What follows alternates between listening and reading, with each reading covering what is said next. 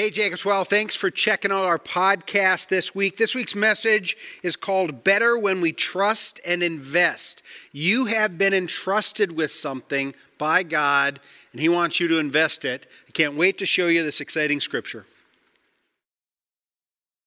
Well, hello, church. I'm so glad that you're checking us out this weekend. This weekend is an incredibly exciting weekend in Jacobs Well, which is all about the investment we make with what's been entrusted to us by God and the Holy Spirit. There's some amazing things going. Now, we have been in a series called Better Than Ever. We've been talking about the foundations, the bones, the bedrock of what the Church of Jesus Christ is all about. And we've been just discussing how many times when it looks like the church is in the most vulnerable situation, most difficult situation, she actually emerges better than ever. We looked at the passage in the book of Acts that said that when the church got scattered, instead of it being the end of the church multiplied everywhere they went. Last week we looked at the role of leadership in the church, not to do the ministry, but to equip God's people to do the ministry. Well, this week I want to talk to you about what it means to be a person who is investing what's been entrusted to you. Now, I don't know if you've ever thought about this, but a lot has been invested in you. If you're a Christian, particularly a Christian who's been in the church or maybe grew up in the church, there is a lot that's been given to you. And you have to make a choice about whether or not you're going to invest that which has been given to you, and indeed your whole life, in things that matter. Now, before I dive into the scripture, I want to let you know of a couple things that are going on and have gone on that are all about people of God making an investment in ministry. So this weekend at Jacobs Well, we're not only having the service and the online platform and the weekend service, but we are also having a drive up to share opportunity. And so this is a Sunday morning event. So if you're watching on Sunday morning, you can still get here to participate. If you're one of those groups that watches on Saturday night, you can still participate. If you're listening during the week, you can celebrate what God has already done. But the point is this, is that instead of driving onto the campus to be served by receiving ministry, we are driving up on campus this weekend to bring things that are needed by ministry partners to help those who are going through difficult times in an act of service to share the love of God, to share the gospel. And this is an example of the church seizing the opportunity to be better than ever. Last 2 weekends, we sent a group of people to Amory, Wisconsin, and they have been working on the Builders for Christ project this week, which is just like an hour and a half, this summer, which is like an hour and a half away from us. And so many people just entered into the opportunity to use whatever they have, because a lot has been invested in our church to make, entrusted to our church, that we would make an investment passing it on. It's a perfect illustration of what we're talking about this week. So what are we talking about this week? We're talking about being the kind of place that uses what's been entrusted to us, investing it further down the road. Now again, one of the big things we want to let you know is that the church never closed. The church building closed, the campus closed, but our church is thriving. Our groups are thriving, our ministry are thriving, our youth group, our children's ministry, we are serving the community.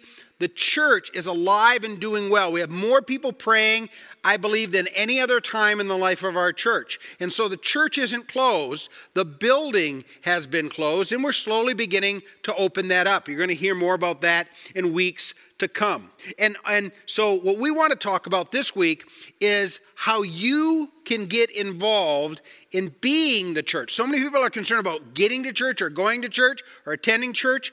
We need to become more involved and more concerned about being the church. So consider this passage of Scripture. This is from 2 Timothy chapter 1. Now, 2 Timothy is a book written by the Apostle Paul towards the end of his life, and he is now making an investment in a younger guy who he knew along his journey named Timothy. And one of the things you will notice if you ever study the life of the Apostle Paul is he is always investing in those who are younger than him. He has taken what he has been given and he is investing within people who not only will receive it and let it change them, but also will pass it on. And so when he writes to Timothy, look what he says. He says, by the Holy Spirit who dwells within us. Now let me just stop right there and remind you of something I've been saying over and over again. And I just want you to hear it.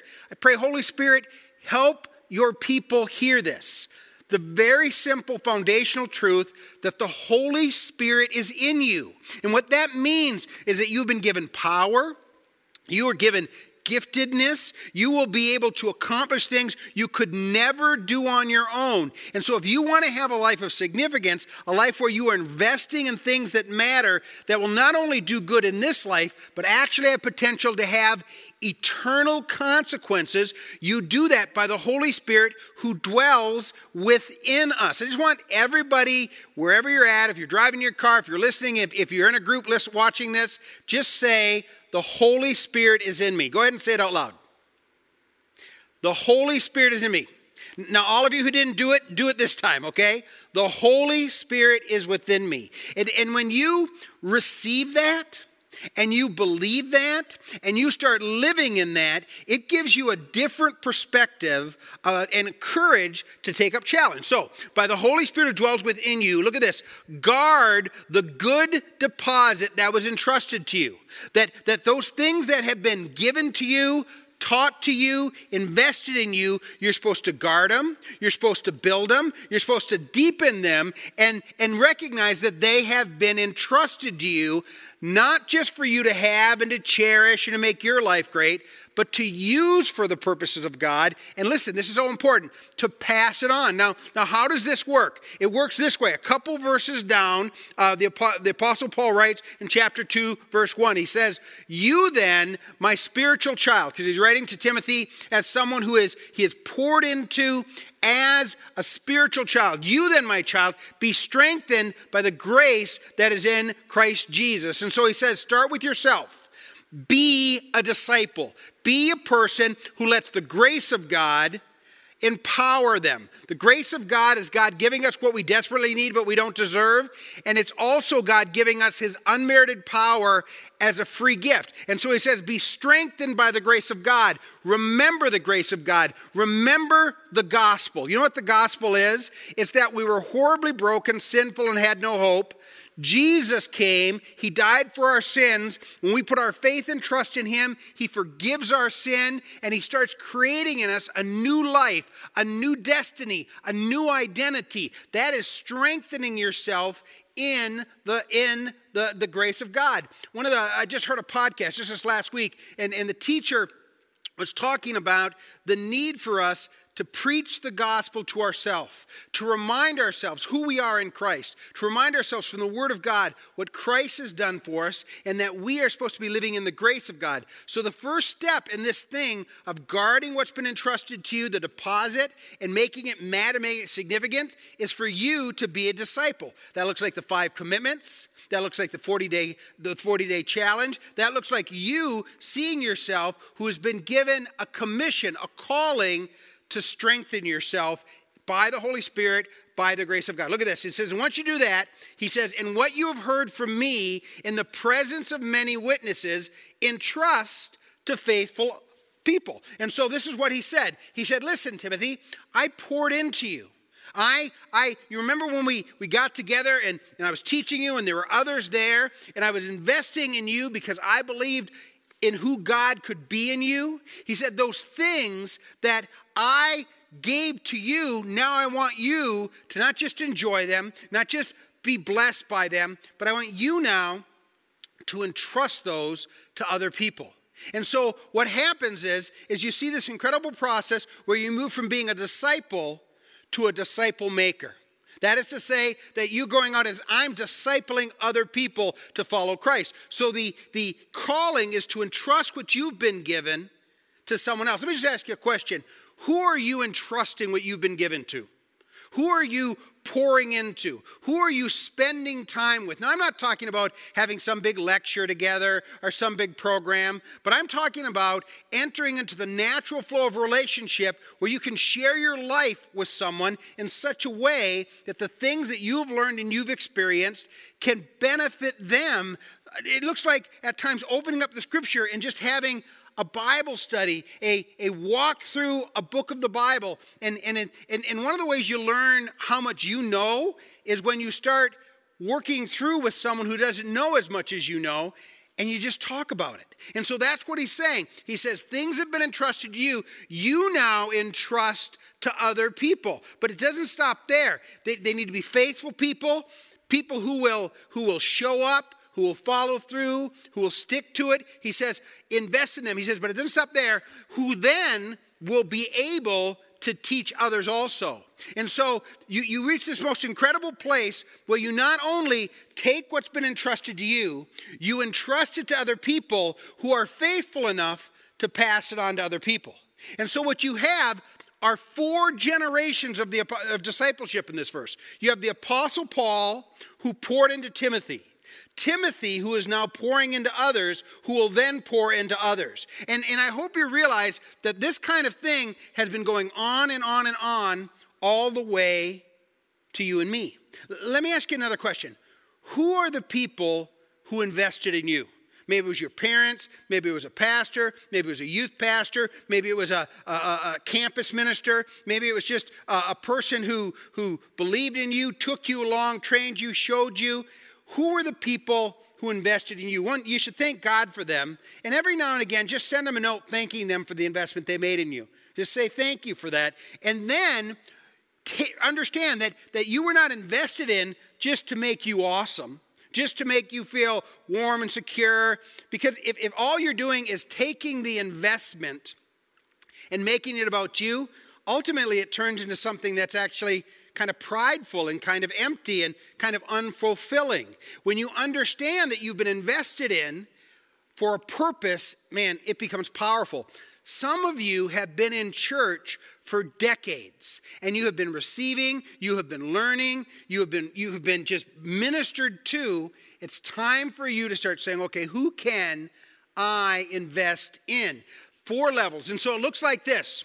It looks like the first step is to become a disciple. You can't disciple anybody if you're not being a disciple. So maybe for you it's 40 days of the 5 commitments. Maybe for you it's picking up the Bible. Maybe it's getting off social media, turning off the news, turning off Netflix, and coming back to saying, you know what, I'm going to do the work of discipleship. Maybe it's learning to pray. Maybe it's any number of things you could do to become a disciple. But the next level gets excited. Then you become a disciple maker.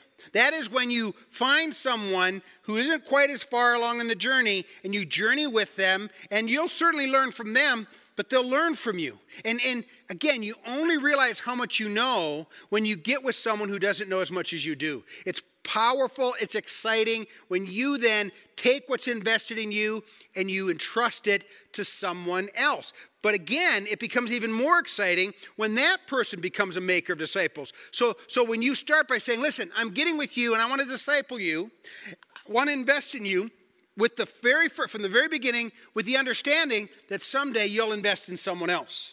That you'll make an investment in discipleship that goes on beyond you.